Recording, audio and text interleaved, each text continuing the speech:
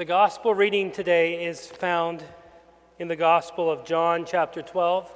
If you're able, I invite you to stand for the gospel reading.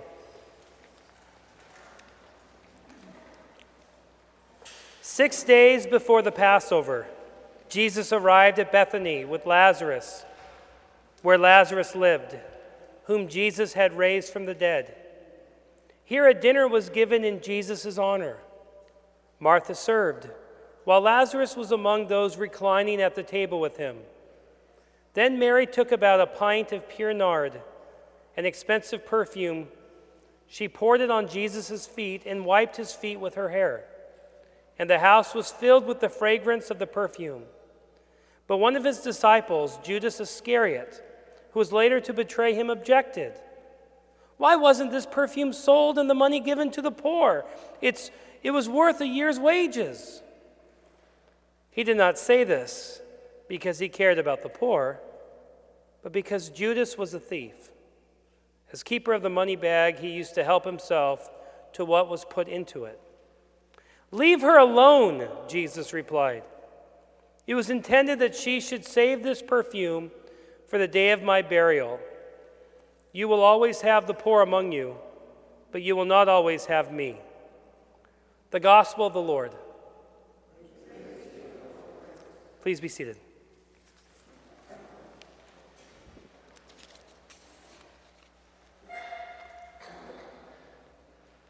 What would you do if someone raised your brother or sister or loved one from the dead? What would you do? How would you thank him? Would you give the person a card with a box of See's candy and say, "Thank you"? Is there a new Hallmark section? For the ones who raised your loved ones from the dead cards, right? Would you plan a party? Would you give a gift? What kind of gift? Would you tell the whole world what that person did? What would you do?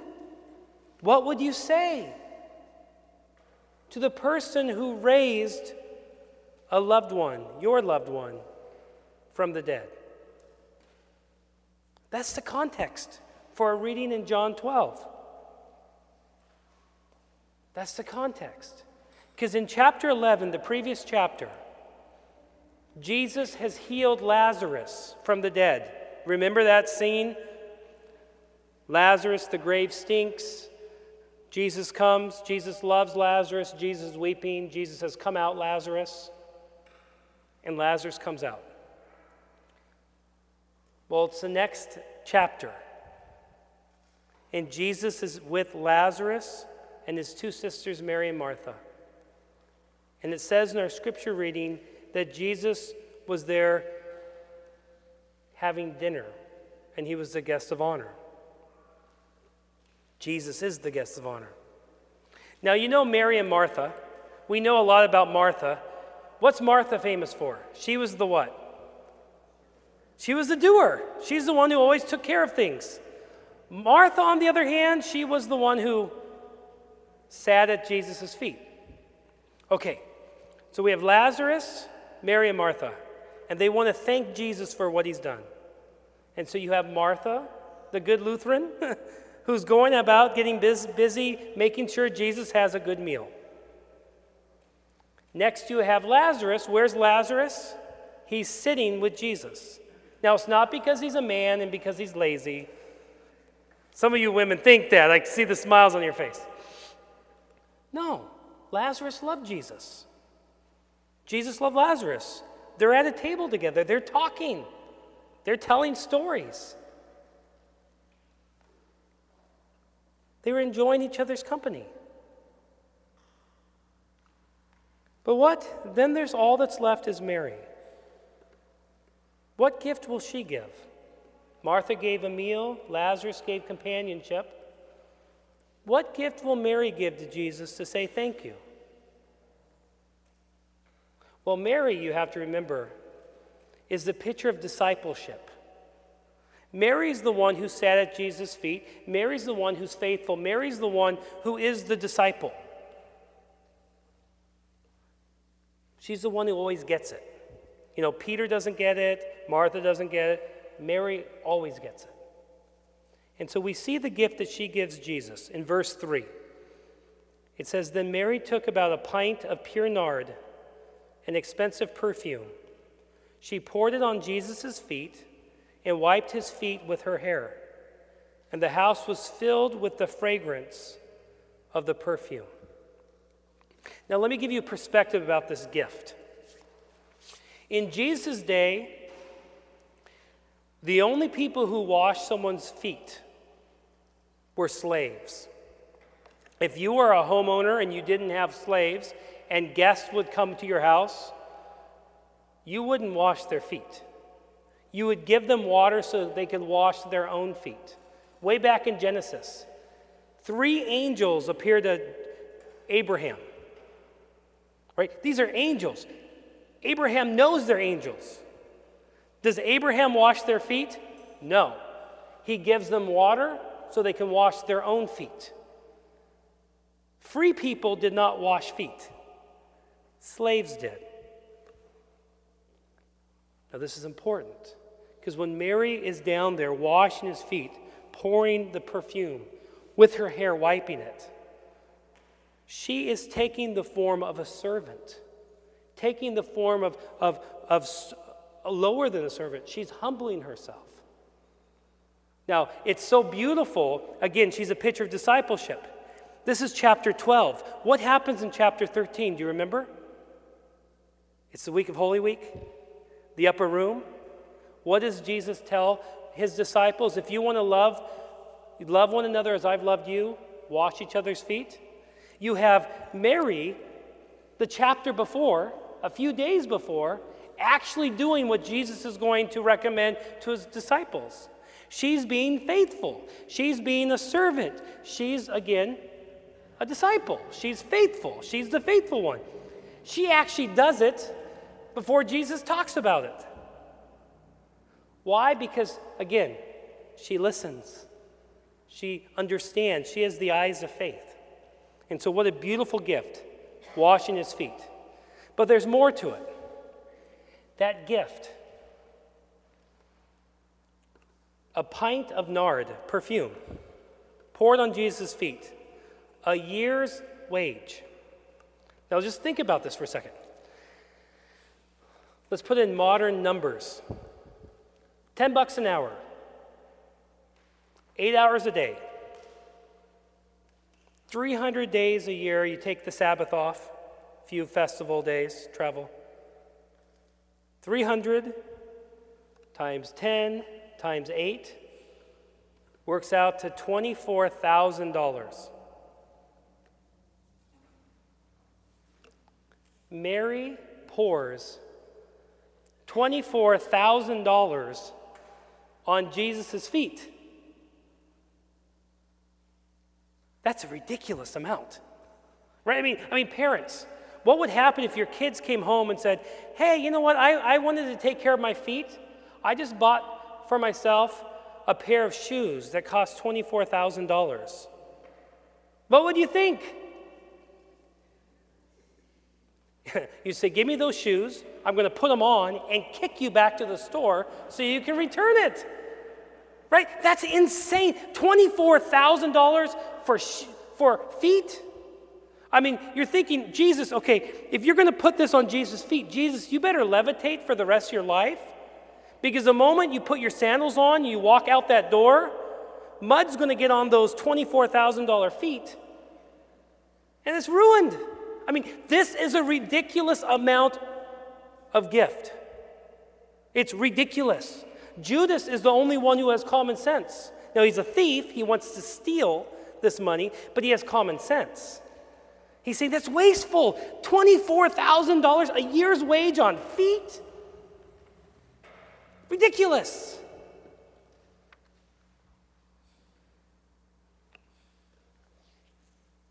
In fact, I wonder if, I have to admit, I wonder if Martha and Lazarus saw her bring out the ointment and said, "Oh, good, he's going to do a drop. She's going to do a drop." Then she keeps pouring and pouring and pouring, and they're going, "Oh man, that This was our little nest egg. You know, Lazarus going, I love Jesus and he raised me from the dead, but come on, that's a lot of money.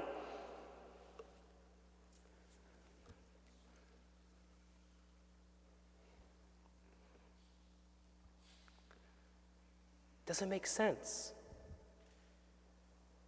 But do the gifts of love ever make sense? Think about when you were courting your loved ones. How many of you did dumb things just in the name of love? I remember I was dating my wife, and we had only been dating about a year, and she needed some money. She was working at Coco's. And I didn't want to give her money because that's kind of weird. We were just dating only a year, and I didn't want to just give her money, but she needed money. And so I decided, I came up with my plan. I went to Coco's, and I ordered an iced tea. And then I gave her a $40 tip.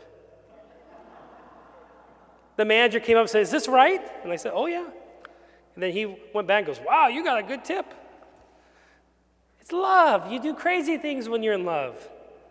Men might even stand up and sing songs to women out of love. I won't ask any men to admit that you ever did that, or you thought about it. Or men might actually write poetry. Even men they make things rhyme, and the rhymes are you're going, wow, that's really sweet there, honey. Why? Because of love.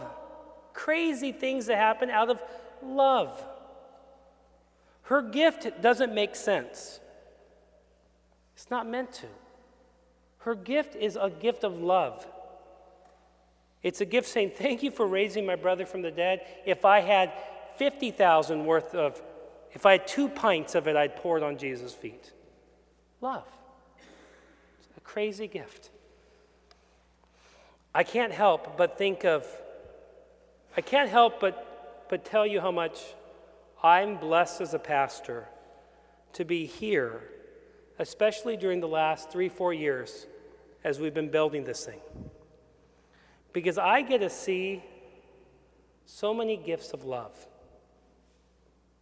I get to see people showing up bringing recyclables. I get to see on Wednesdays Jackie Zugates, and I get to see Jackie with her crew crushing cans before their Bible study. I mean, that little crew in 3 years recycled over $13,000. Yeah. Love. I got to see 2 weeks ago Daryl hanging these banners. It took him 8 hours to hang. I've told you this before because it's hard. He was on the ladder. The next day he could hardly walk. Love. Not to mention the banners themselves. Love. Not to mention people moving soil to make the grass. Love. Or planting. Or people giving money to the capital campaign. Love. I mean, common sense would say, it's Saturday, stay at home, watch the basketball games. Love drives someone to come out and to work. Common sense would say, keep all your money you can. Love says, I want to help my neighbor in need. I want to help build a church. It's love. I am blessed to be a pastor because of the fact that I get to see your gifts of love every single day. Great gifts of love. And you do. Sunday school teacher, the choir, you name it. I mean, gifts of love. Serving on a council, gifts of love. Mary gave Jesus a gift of love. It was a gift. It was extravagant. And yet there's a deeper meaning to this gift than just a gift of love. There's more to it. In verse 7, Jesus tells us what's the purpose behind this. We see in verse 7. Jesus says to Judas, leave Mary alone. This gift of hers was intended that she should save this perfume for the day of my burial. You will always have the poor among you, but you will not always have me." Mary's been listening. Mary knows something that the disciples don't know. Mary knows that Jesus is about ready to die. Mary pours the oil on his feet as a way of anointing his body for death. Now, why that amount, that $24,000 worth, is because that's the amount you would pour on a king if you're going to anoint a king. You lavish that. Now, ready? Here's some more. What's Jesus going to do the very next day? He's going to get on a donkey and travel where? Into Jerusalem, and they're all going to hail him as the King of the Jews. What's he going to do then on Good Friday? He's going to be put on a crown of thorns, get nailed to his throne, the cross, and there he's going to rule as the King of the universe, dying to set us free.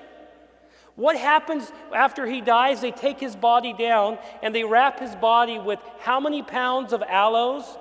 Some of you might remember this. How many pounds? 100 pounds of spices. Why? Because that's what you do for a king. The whole point of this, Mary's gift, this gift of love, is also a gift that proclaims something that says that Jesus really is the king. He's the king not just of Israel, but the king of the world. He deserves to have the anointing. He deserves to be hailed king of the Jews. He deserves to have his body wrapped up in 100 pounds of spices because he is the king. Mary knows this. How? I don't know, but she's been listening. Now, the question for us finally today is this. I've been meandering around, but what does this mean for us today? What does this mean, as the Catechism tells us? Well, first and foremost, Mary gives us a picture of what discipleship is to look like. We are disciples of Jesus. What do disciples do? They listen to Jesus. What do disciples do? They sit at his feet, his teaching. What do disciples do? They do great acts of love. Be like Mary. That would be a good part of this message. But there's more than just that. Because if this message was just about discipleship, that'd have too much common sense. And this passage isn't about common sense, it's about love. Don't you see? This is what it means for you. Mary loved Jesus and gave him this gift. Jesus loved Lazarus, raised him from the dead. God loves you that he sent Jesus to die on the cross. Does it all add up? No. But that's the point, because it's about love. And God is willing to do what it takes. God is willing to do the extravagant. God is willing to go beyond what is normal in order to love. God is willing to be nailed to a cross when we should be worshiping him, but instead be nailed on the cross. Why? To declare that you are forgiven, to declare that he loves you, to prepare a place for you, all of that. Because that's what love is. And as great as Mary's gift is, she's only giving to one who is going to give to her a much better gift. Not just raising from the dead, but raising from the dead for eternity. Love. And that's where we are today. If you remember in the passage, it said the aroma filled the house. Chapter 11, the aroma of the stench of death filled the tomb. Chapter 12, the aroma of this love gift filled the house. We're gathered today for a party as well, the Lord's Supper, where Christ is present in something that doesn't make sense, a little wafer and little wine. But he's here for you, to say how much he loves you, to say that your sins are forgiven, to give you a foretaste of a heavenly feast. A love meal for you. I want to end with the words from St. Paul from Ephesians chapter 1. In Jesus, we have redemption through his blood, the forgiveness of sins, in accordance with the riches of God's grace, and listen to this word, that he lavished on us with all wisdom and understanding. Let us pray. Holy and gracious Father, we thank and praise you for your love and mercy, a love and mercy that you lavish upon us. You don't forgive just part of our sin, you forgive all our sin. You don't just prepare an eternity for us, you prepare a great eternity for us. Heavenly Father, let us look at Mary's gift, that wonderful, extravagant gift, and let us be pointed to Jesus who gives a greater gift. Oh Lord, give us hearts to receive that love, and give us hearts to love in the same way. We pray this in Jesus' name. Amen. I think one of these days we're going to smile and be happy because God's gifts are good. Let us stand and proclaim our